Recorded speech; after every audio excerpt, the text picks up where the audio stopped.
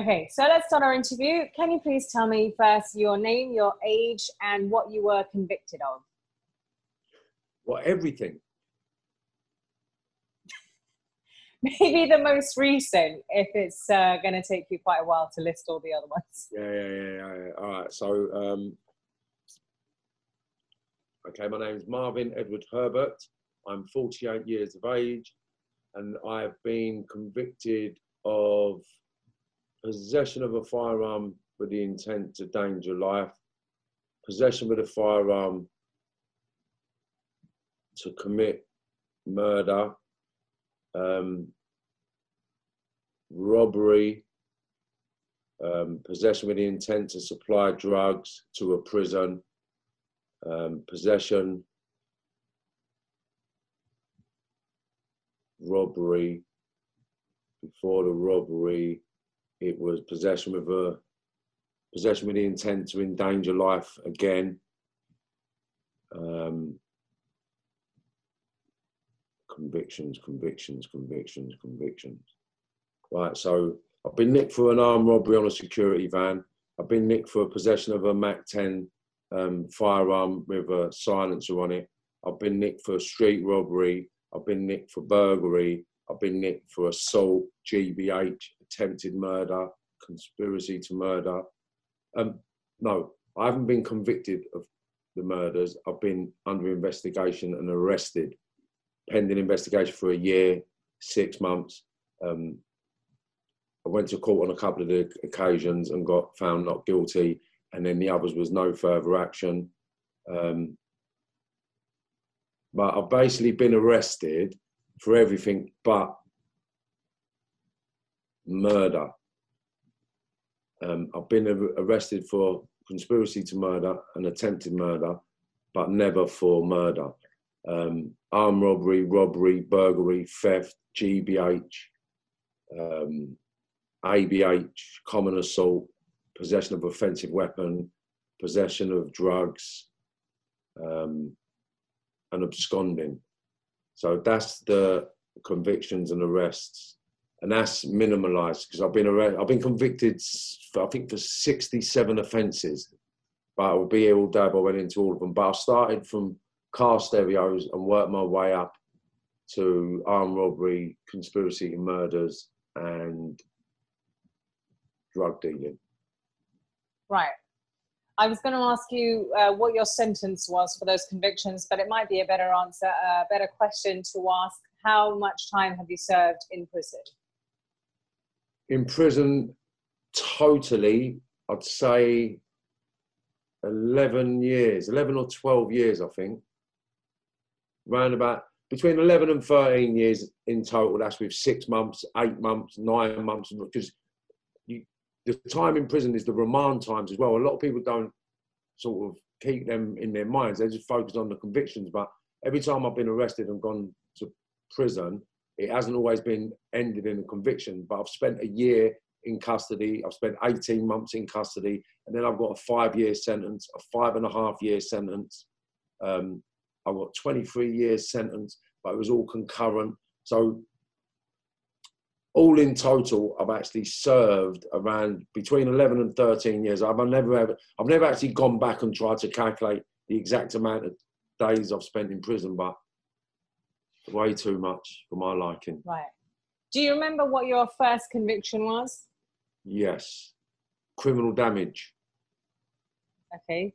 What about your very latest one? What was your latest charge? The latest conviction was possession of a firearm, which was, I got convicted of that this year, believe it or not. Crazy. Was it this year? It was either this year or last year. Last year. Basically, when I got arrested for conspiracy to murder in 2015. The charges got dropped down to assisting an offender because they extradited me from Spain for 4 murders. And then basically they used that information to manipulate the judicial system in Spain to extradite me.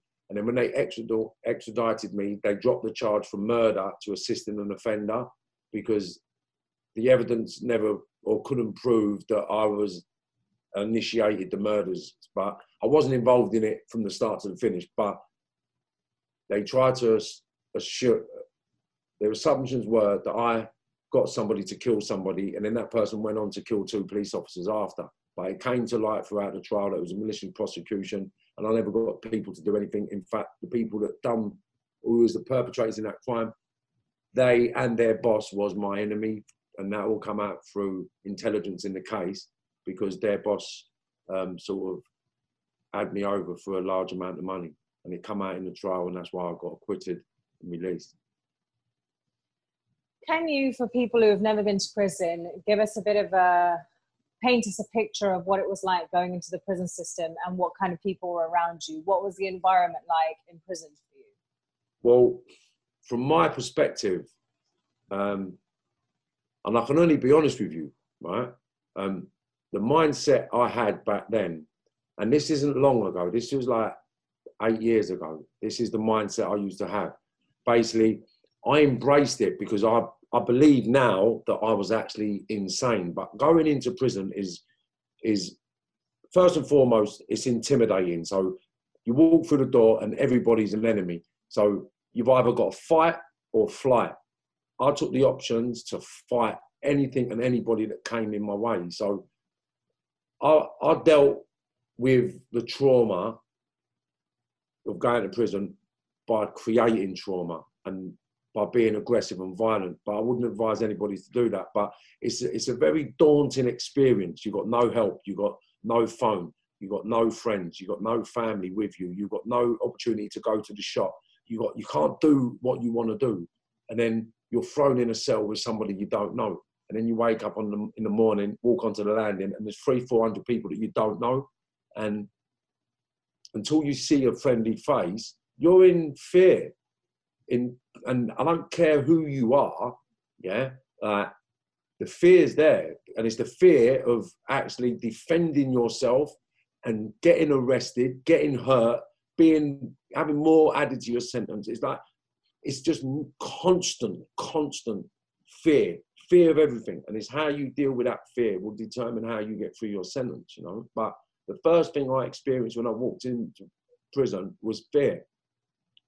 And every sentence I had, that same feeling presented itself every time I got to a new jail.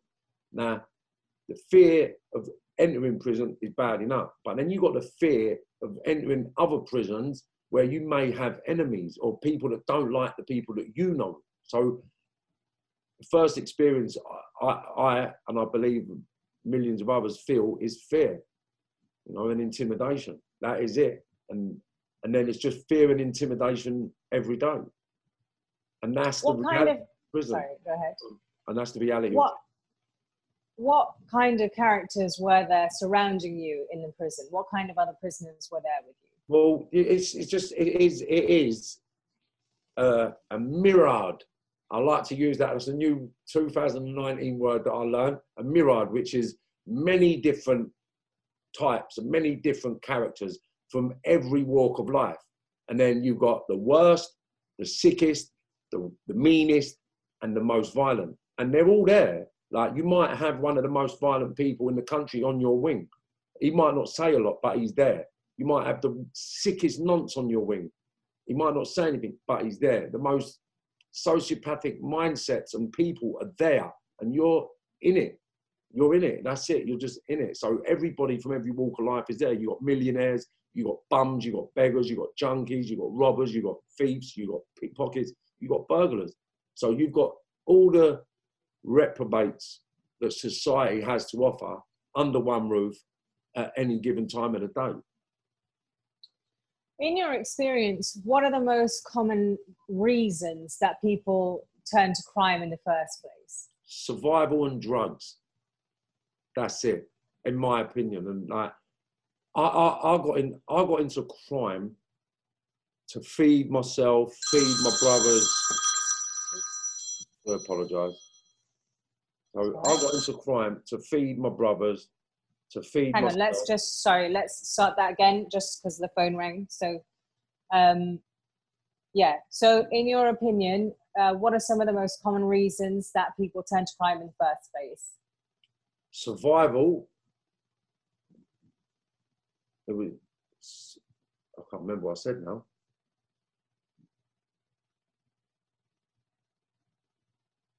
People turn to crime for survival, really, and that's it. I've said something else, it's gone, because I work in a flux. So as you asked me the question, it was survival and drugs. That's it. Excellent. Okay, let's go again, shall we? Yeah. In your experience, what are some of the most common reasons that people turn to crime? Survival and drugs. And that's it, really. That's all I've ever noticed when I go to prison.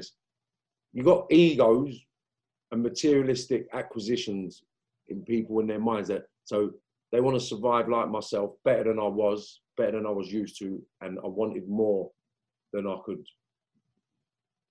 ever experienced. So for me, it was a survival thing. I got into crime to survive, to feed my brothers, my cousins, my sisters, my brothers, even my mum. My dad was his own entity. And then when I went to prison, I noticed that there's a high volume of people that are addicted to drugs. And then they do all the sort of petty crimes and the sort of crimes that people that are desperate commit, you know. Well, it's all desperation. So desperation, survival, and drugs is main. Do you think that that's an indication that society is not doing enough to help people from disadvantaged backgrounds? 100%. And I can add to that, right? Because growing up as a kid, and this is what I mean about society, the government, the establishment, like what they represent and what they actually do. So imagine me, right? I was a mixed race kid, brought up in a racist environment, brought up in a drug-fueled household with lots of violence. My mum was a prostitute. My dad was a drug dealer. I was smoking crack by the age of 13, heroin by the age of 14. I had a heroin habit and a crack habit by the time I was 15, and I stopped taking it by the time I was 17 because I wanted to change. But through my adolescent childhood, I got taken off my mum for being an uncontrollable child, and I got put into care. I got put into a secure unit and then got put into care. And the long and short of the system was I was too much to handle for the system, that they paid me to go home while I was under a court order. I got manipulated in leaving school a year, 18 months earlier than necessary, with qualifications that I got given. I didn't even have to sit in exams. So I was given qualifications to leave school, and then I was paid expenses not to be in the care home, to go back to my parents. So I'm not blaming society for letting go of me, because I was just a bad influence on any young kid in my environment. And when I was in the children's homes and when I was in school, I was hard at it. I was committing crime to the highest level as a kid. At 13 years of age, I was nicking thousands of pounds a week in the 80s, which was a hell of a lot of money. So I was just influencing everybody with the worst kind of attributes in school and in the kids' home. So to save the other kids, they actually got rid of me. So I was part of the society as just a lost cause. And I wasn't alone, you know. I wasn't the only lunatic kid. And when I look back now, all I needed was a little bit of love and attention. Because that was all I craved, was just being noticed as a kid. So the system failed me by letting me go because I was too uncontrollable. And I never had anybody to relate to within the system. There was a couple of people, Charlie Scott and Barry Mullen, and they was like my care workers in school. And they'd done everything they could to keep me on the right path. But because the yearning and the need to fit in and be accepted was far greater than achievements in school, I was just dragged into that world and just enjoyed it and loved it. And it's painful now because of what I had to go through and the worth and the value in what I've done. As a man, it's a nothing. So it hurts that I lost so much by committing so much to that world. And I can't blame anybody but myself. But all I needed was a little bit of love and attention as a kid growing up.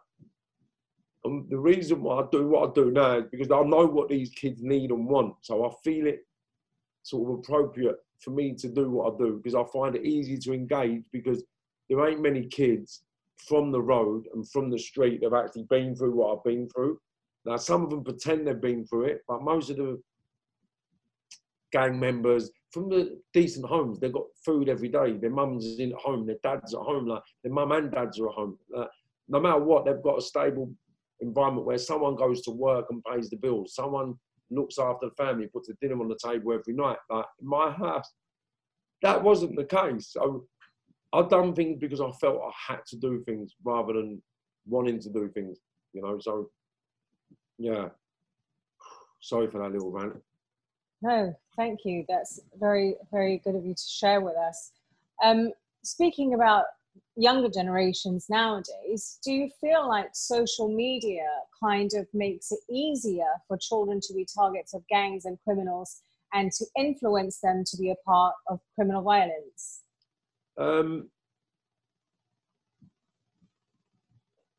Yes and no. Right? Yes and no. It's, how could you put it? It's like having every gang member in the country ringing your phone, every gang member in the country looking at your face. So although I can't say that social media is responsible, but the wider range of sort of contact you get with everybody, or the quicker everybody hears about things. So it's more, the social media, I believe, is responsible for applying more peer pressure to the individuals, because it makes everything instant to everybody. So the minute you do something, the whole world knows. So it's that people are battling against, and it's that people go out and do insane things, because they don't know who thinks they're an idiot. They don't know who knows what they've done. They don't know nothing. They go out and they think people laughing in the corner knows what's being posted. So they react to that, you know. So it has a fundamental effect on how people behave, but how people behave ultimately falls back down to their environment and their peers and their parenting. You can't blame the social media, but I suppose the social media has to be accountable by allowing sort of immediate publications of information, rather than it going through a vetting process. Like if you put something up on Facebook, right, that has a copyright issue or a verbal issue, then straight away they take it down. But anything to do with gang violence, anything to do with beatings, stabbings, cutting, shootings, they let you post it. So it's not the social media per se that is responsible, it's the people that are controlling the social media and what they allow to be publicized. Yeah. Right. What would you say to people who would say, you know, there are loads of people who come from disadvantaged backgrounds that didn't turn to crime. Why should we give ex-offenders a chance at life again? Why should they deserve a second chance? Right, I'll tell you why. Right, I'll tell you why. Simple fact. Because it is the state's responsibility, to educate us all. Okay? So if they're not educating us on how to behave and how to conduct ourselves, then they're half responsible. Now, the reason why I say that is this. I've made a massive transition, right? And I've got to put it out there, and I'll put it out there because it's the truth, right? Now, the one thing that made me really turn to the life of legitimacy more than anything else, one sec, was this book, right? The Chimp Paradox by Professor Steve Peters. Now, what this book made me realize as a mature individual, that I wasn't in control of myself, right? Because I allowed my limbic system of my brain, which is far stronger than my frontal lobe, to control my life, because I wasn't aware of what them voices was. I thought the voices in my head was me. And I didn't realize that it was a prehistoric survival mechanism that's implanted in every human being to survive. But because of my environment and where I was growing up, I was just exposed to things that kept me in that mindset. But if I was taught or educated on the mindfulness of my brain, then I would have learned what I've learned now at an early age. And now I actually talk to the voices in my head and say, what are you talking about? You end up in prison. Why would you want to go back to prison? And then the voices sort of say, yeah, you're right, you don't want to go back to prison. No, I don't want to go back to prison. So you sort of relax. Whereas before, it was like, them not think you're a cunt. You can't have it. Yeah, you're right. I'm not a cunt. I'm not going to have this one call me a cunt. Right, that's it. Right, I'm going to go and do it. Who is it? Right, so what? He might have a strap. He might have a knife. I'll tell you what I'll do. I'll put my vest on and I'll take a gun just in case. So it's just lunacy. It's just insanity of that mind that wants to do all the naughty stuff because everybody has them lunatic thoughts. They think, oh, I want to smash his face in, or I want to punch him, or I want to do this. And everybody has them thoughts, but their frontal lobe kicks in and they think, I can't be bothered, I'll go to prison. And in their head, they'll be saying to themselves, this fucking idiot, this person, and they'll walk away. Whereas me, I wasn't programmed to walk away from anything because I had to survive in the environment I was grown in. So education towards how our brain works would be a vital tool to use moving forward for people like myself. Because now I understand how my brain works, my ego can't get the better of me. You know, my emotions don't get the better of me because the consequences, what I think about now, are far greater than the gratification of pleasing people that don't love me. How important would you say it is to have rehabilitation in prisons to prevent offenders from reoffending? But listen, rehabilitation is key. The issues you have with the rehabilitation process and programs they have in prison, it doesn't work because the people doing the courses are doing it to get out or to get a DCAT or to get a CCAT. They've got no real intention of turning their lives around because they've got nothing said to believe in that they're going to have a better life being legitimate. Hence the reason why I'm doing what I do now, you know. On the back of that, why do you feel that the AP Foundation is such an important platform in giving reoffenders or ex-offenders a second chance at life? Because we've been there, we've seen it, we've done it, we've worn the T-shirt, we've got the videos, and we're living proof. Like normally, you've got gangsters talking about their stories from old washed up buildings and they're all old and falling apart because they've got no money. They've failed in life, you know. The oxymoron is they've become successful criminals but amounted to nothing. So with us,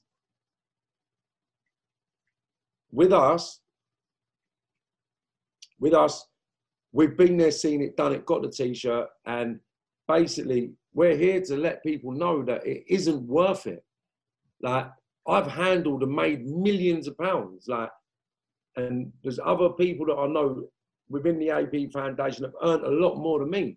And people know who's earning money and who's doing what. So if we're telling people now, listen, I've got nothing but headache, dramas, prison, death, murder, violence, every day, every week, all year, no one would sign up to it.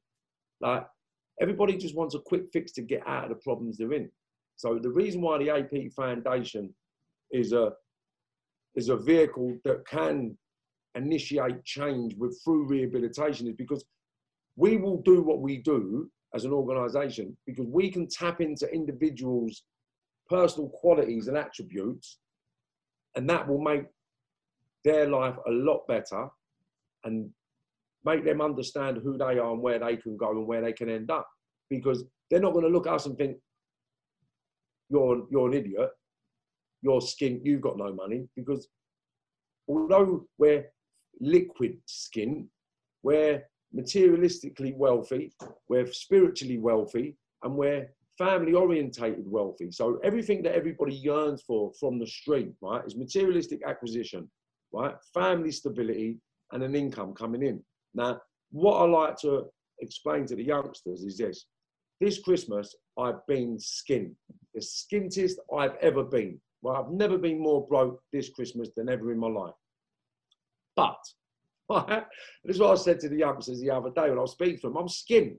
but I'm driving a £70,000 car. I live in a £500,000 house. My house is done up to a standard that is exceptional, okay? And the worst thing that can happen to me right now is a county court judgment and an eviction letter.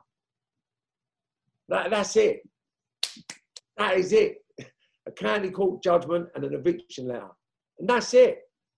That is the worst that can happen to me. So me being skint and not having any liquid doesn't mean my life's over. Whereas on the road, when you're skint, your life is over. You've got nothing. At least with working, you've got a credit card, you've got an overdraft, you've got loans you can apply for, you've got stuff you can sell. You don't have to go back to prison. Do you understand? Whereas if you're on the street and you've got no money, you need to jeopardize your freedom to get some money.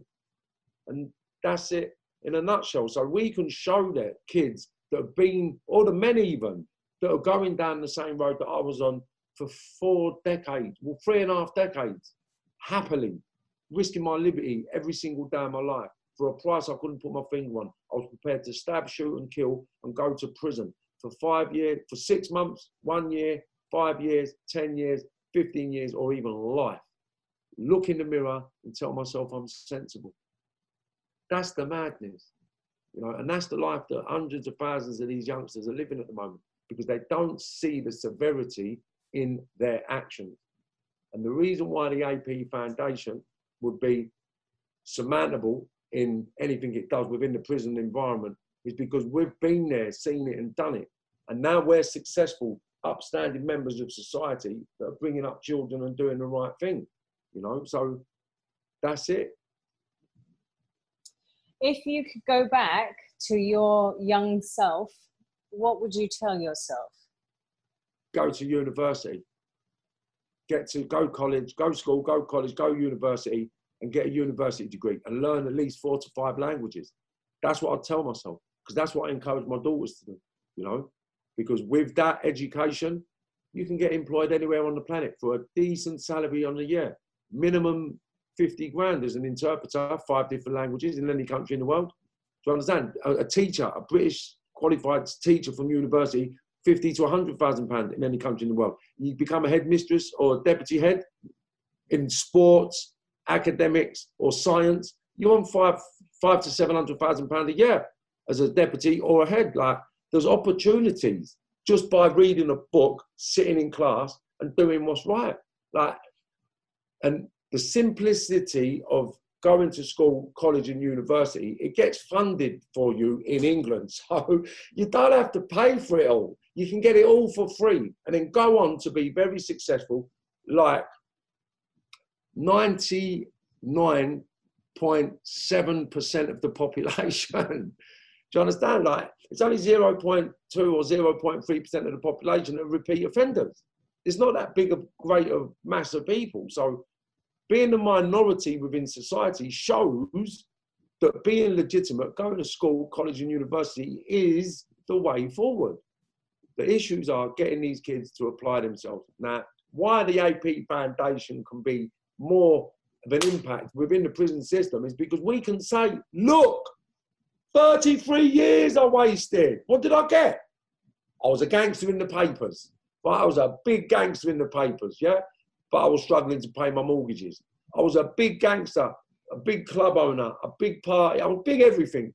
Premier League, this, top gangster, Marbella this, and Costa del Sol gangster. So all the papers were writing stuff about me like I was the biggest gangster on the planet. So I'd achieved the goals that you need to achieve in that world. I was dealing with millions of pounds every year. But what did it amount to? Nothing but headache, stress, and prison.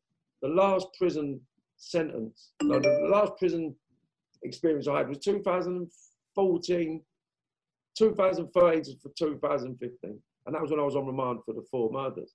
You know, and that was the biggest wake-up call for me, that last bit of remand sentence I'd done. And that was for the 4 murders. And I just thought, you know what, this is going to go on forever, and it can't happen. So the AP Foundation, I believe, is the one vehicle with its multifaceted reach of individuals that have all been through the mill, that have all lived the life, that have all walked the path, and all come off it at different stages of their lives. So the mentors and the ambassadors that the AP's got behind it is the vessel that society, as I know it, needs, because they need an incentive, these youngsters. Getting them to go down the job centre and get a normal job, they're not going to do that. But we can create a business mindset for them, get them to get a business education whilst they're in prison, and plug them into the business world once they come out, then it's a win-win-win-win-win.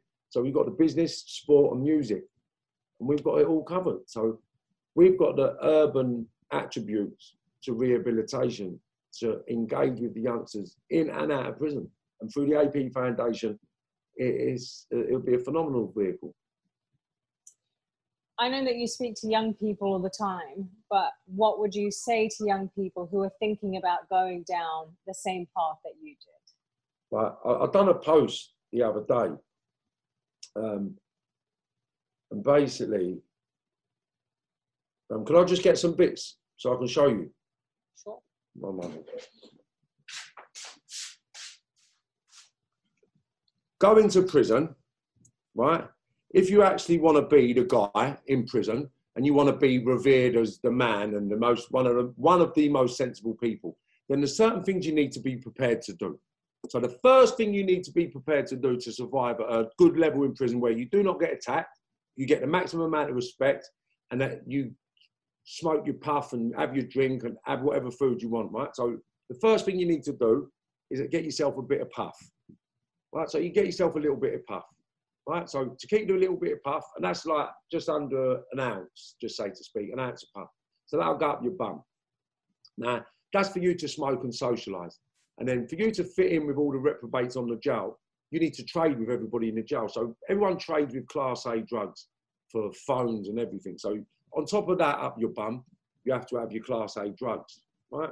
So that's your Class A drugs and your own personal bits. And that's up your bum, without a shadow of a doubt. And this is happening every day, right? And then on top of that, you've got to have your phone, right? So now you've got your phone, your puff, your personal bits, right? And then on top of that, you have your graft. So that's your Class A, that's your white, and then you have your Class A brown, right? And that's the size of the parcels you have, and that's the sort of shape they come in, bullet shapes, right? So that'll be half ounce of white, half ounce of brown, if not an ounce. An ounce of puff and your E's, your Valiums and all them sort of things to come down after your party, your phone. So all this sort of stuff has got to be in your bottom every day. Now, if you're a decent man, like I was in prison, you've got to make sure you're sending money out. So you've got to have your money to send out to give to your missus on a visit. So imagine all of that, right? In and out your bum all day, every day, for however long you're doing. And that's just to be sensible. It's ludicrous. And it's happening, and it happens. And the reason why you've got to have it up your bum every day is so when you get swagged out of a jail, you've got your bits when you get to another jail, so you survive. Do you understand? And you've got other levels. People that don't get involved in that side of things, and the people that graft their ticket and get out. But the majority of people in prison are grafting to survive in there, you know, and that's the parcels that they have to think. So the first thing I say to kids is this: unless you're prepared, right, to shove all that stuff up your bum, get stabbed, fight, and not come home on time, right, never get a D-cat, never get a C-cat. Don't make sense going to prison. Because unless you're a certain mindset, you'll get set about. And once you get set about, even the biggest gangsters get rushed in prison and get bullied and intimidated. You understand? So if you're not a major gangster, then you need to be very violent. Otherwise, people will fly against you. And that's how simple it is. So the first thing I'll tell anybody before they get involved in this sort of life, don't get involved in it unless you're prepared to go to prison forever. Simple. Don't get involved unless you're prepared to get stabbed and shot. Do you understand? I've been stabbed 23 times. Well, I've been stabbed and cut 23 times on every part of my body. I've got a scar. I've been shot in my head, my eye, my arm, my penis, and my leg. Okay, and I got shot years ago with a little 2-2 in my back. But I've been stabbed. I've been hit with axes. I got hit with an axe there. It goes down there. You can't really see that faint line that goes around my hairline. But my hairline's messed up because of that scar that goes across here, the scar that comes down here. I've been stabbed in my heart. Look, got stabbed in my heart and just sort of turned at the vital moment, missed my heart by a Rizla paper. But the bag that surrounds the heart got punctured and I was in hospital for a little while. Both my lungs have been collapsed. And unless you're prepared to take all this on the chin and get on with your life, don't get involved because they're coming, right? And it will be your friends and your allies that will come for you once you become successful. And if you do not become successful, then they're going to use you so they become successful. So it's a lose, lose, lose, lose, lose, lose all round, no matter what. And what I tell the kids is this: don't be fooled by that guy that tells you that you're his family, that he loves you, and take this bit of grub and take this strap. I love you. I'm giving you a strap. Why the hell would you give a guy, a kid? I got my first gun at 13 years of age from a fully grown man. How? How can you look at that man and think he loves you when he's actually giving you a product to put you in prison? So what I tell the kids is this: if an older comes to you and he says, I love you, cuz, I love you, youngster, you're my youngster, I love you. Yeah, just ask him this one question. If I get stopped with this gear, can I tell the police it's yours? Simple. And watch what he fucking says to you. Because he won't say, yeah, tell the police it's mine. He's going to tell you, you better keep your mouth shut because snitches get stitches. How's that love? How is that love? Come on, man. So these are things the youngsters have got to sort of take on board and understand that is waiting for them. You've seen your fair share of violence. You've been stabbed multiple times and shot, as you just said. Yeah. And for those who have never experienced it and, you know, want to get into gangs and think it's cool and stuff like that, can you tell us what it's like to be stabbed and shot? Well, I can only be honest, right? Because I won't tell no lies, right? So it doesn't actually hurt, right? It doesn't actually hurt getting stabbed. There's nothing to fear getting stabbed. But what happens is this, right? You get stitches. You can't move. You can't cough. You can't laugh. You can't poo, depending on where you get cut and stabbed, right? And then you got to deal with the mental thing and then the physical stuff. So I got shot in my eye, right? So you got all this stuff and you got to consider losing, right? So I lost my eye. I lost one testicle, right? I walk with a limp. I've got a plate in my leg with 16 pins in it. And I'm disabled, right? Because that was what I earned on the road. So what people will get is, what's the word? It's like, it's just damage, like, you know, and the thing they don't get or the thing they don't see is what's coming. So you get stabbed, it don't hurt, but then getting better, right? And then dealing with people thinking you're pussy because you've been stabbed or cut and then you've got to retaliate, you know? So the actual stabbing and shooting didn't hurt, but it's the effects that the stabbing and shooting has after. Like, I was insane. So I actually wanted to be stabbed. I wanted to be shot. I wanted to be a cat A. I wanted to have this scar down my face. I wanted to carry guns. I wanted to be a gangster. That's what I wanted. I accepted that with open arms. So what I tell the kids is this: don't pretend that you want this life. Actually, no, because now I've been through the stabbing, shooting, beatings, prison. I would never have signed up for this. I would never have signed up for it if I knew that it was all going to happen. I would never have signed up for it. So the kids can take a little bit of solace from the fact that it ain't worth it. And the madness about it is it will happen, if not to you, to those around you. And it's going to happen. So maybe you might not get life, but your best mate, brother or cousin will. You might not get 10 years, but your best mate, mother, sister, cousin, dad or auntie might. And don't get it twisted. My pal's mum, yeah, none of us got a sentence, but this one woman, she had nothing to do with the case, but she got 6 years because she had a dry cleaners. Someone walked in and said, can you give your son this number for me? She said, yeah, not a problem. She's been passing numbers on for her son forever. She's had a shop, a bakery, and a dry cleaners.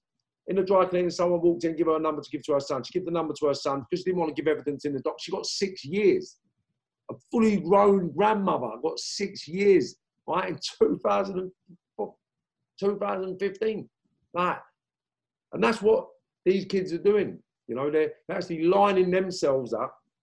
They're strategically aligning their whole family and everybody they love for a life of destruction, deprivation, depression, sadness, and prison. Right. Thank you so much, Marvin. That was such a fantastic interview. Thank you. Well, I'd just like to be as honest as I can, because it's real, isn't it? You can't dress it up to these youngsters. Like, they don't get it. They really don't get it. And I'm not anything different to the kids, but I wanted everything to happen to me, and I was prepared for it, and I was prepared to take it all on the chin. So I wasn't affected mentally. I never got depressed and turned to drink and drugs, because it was a life choice that I made. So the kids have got to be aware and mindful of the choices they're making, because the detrimental effects of their choice making will affect them and their parents and their siblings forever. You know, like, I've got friends in prison that are never getting out. 30 years of age, they're never getting out of prison. They're going to die in prison. They've got 3 life sentences. I've got another kid who's got 3 45-year sentences recommended. I've got another kid who's got 2 45-year sentences. I've got a kid that's got 35 years recommended. Like, why? Why? Because they want to shoot people? Because they want to stab people? For what? Money. When you can earn 10 times more money legitimate than you can as a criminal. And that's the one thing that I've learned. I was programmed and brainwashed into believing that you don't make more money working as you do on the street. So I believed it until I got shot 5 times.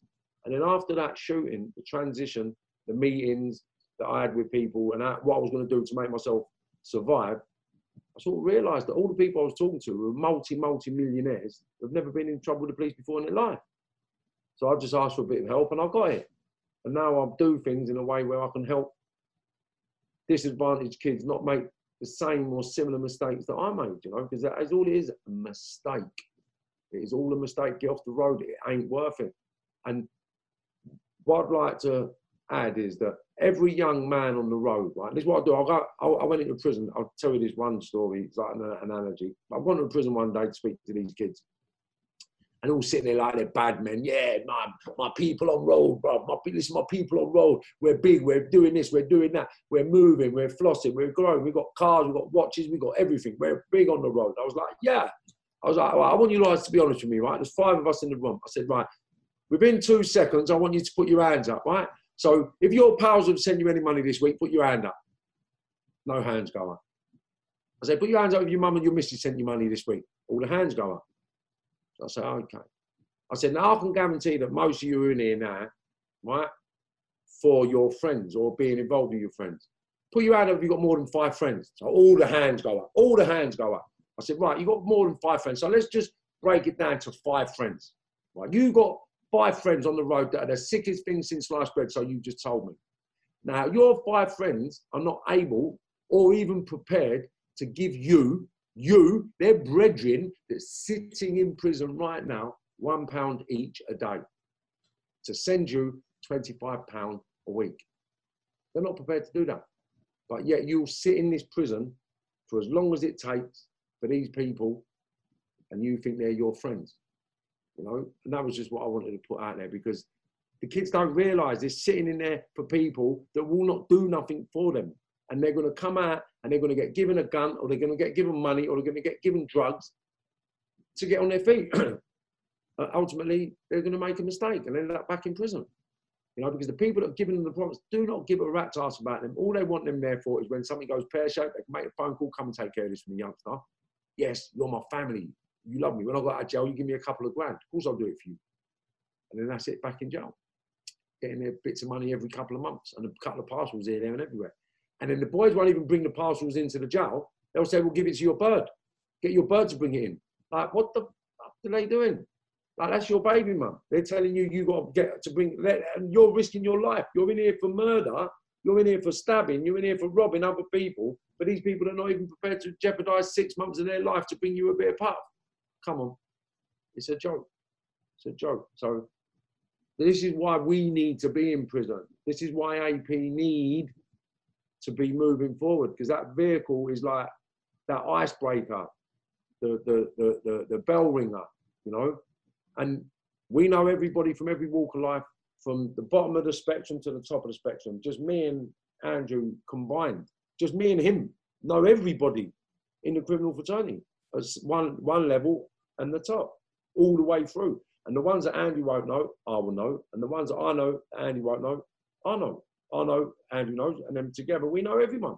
So it's obvious that I was used for a lot of violence growing up as a kid. So me sitting down talking to another younger version of me is the only person that I would have listened to as a youngster. No one could have come in my company apart from another version of me, because that's all I was interested in listening to, you know. But none of them were big enough or strong enough or brave enough to go and tell the kids that there was a failure. Where I am, I failed. Not only did I fail myself as a human being, I failed my children.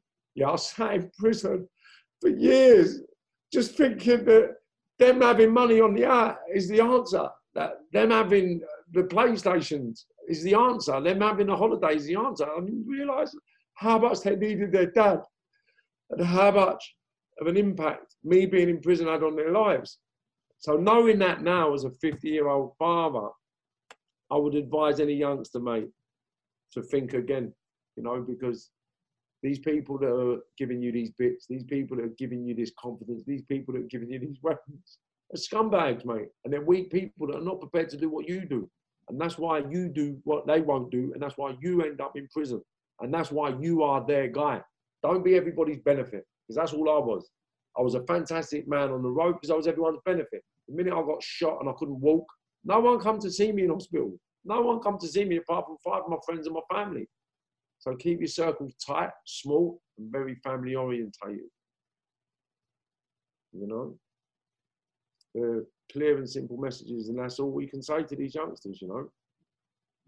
And it's what's needed, right? So rehabilitation will work with the right teams, with the right organisations, and with the right incentives, you know, because you can talk about rehabilitation all day long, but unless you've got the right incentive for these kids to engage with, then they're gone. They're not interested. They're not interested. So the music, media, sport, we've got that. We've got it. Football, boxing, MMA, we've got avenues for them. Professional, amateur. Music, we've got avenues for them. Professional, amateur, you know. And the football, professional or amateur. Where they've got the skills and they're prepared to play their part, then they've got avenues out. So that's why the AP Foundation, I believe, is the vehicle towards change and rehabilitation to the disadvantaged young men and women of this country.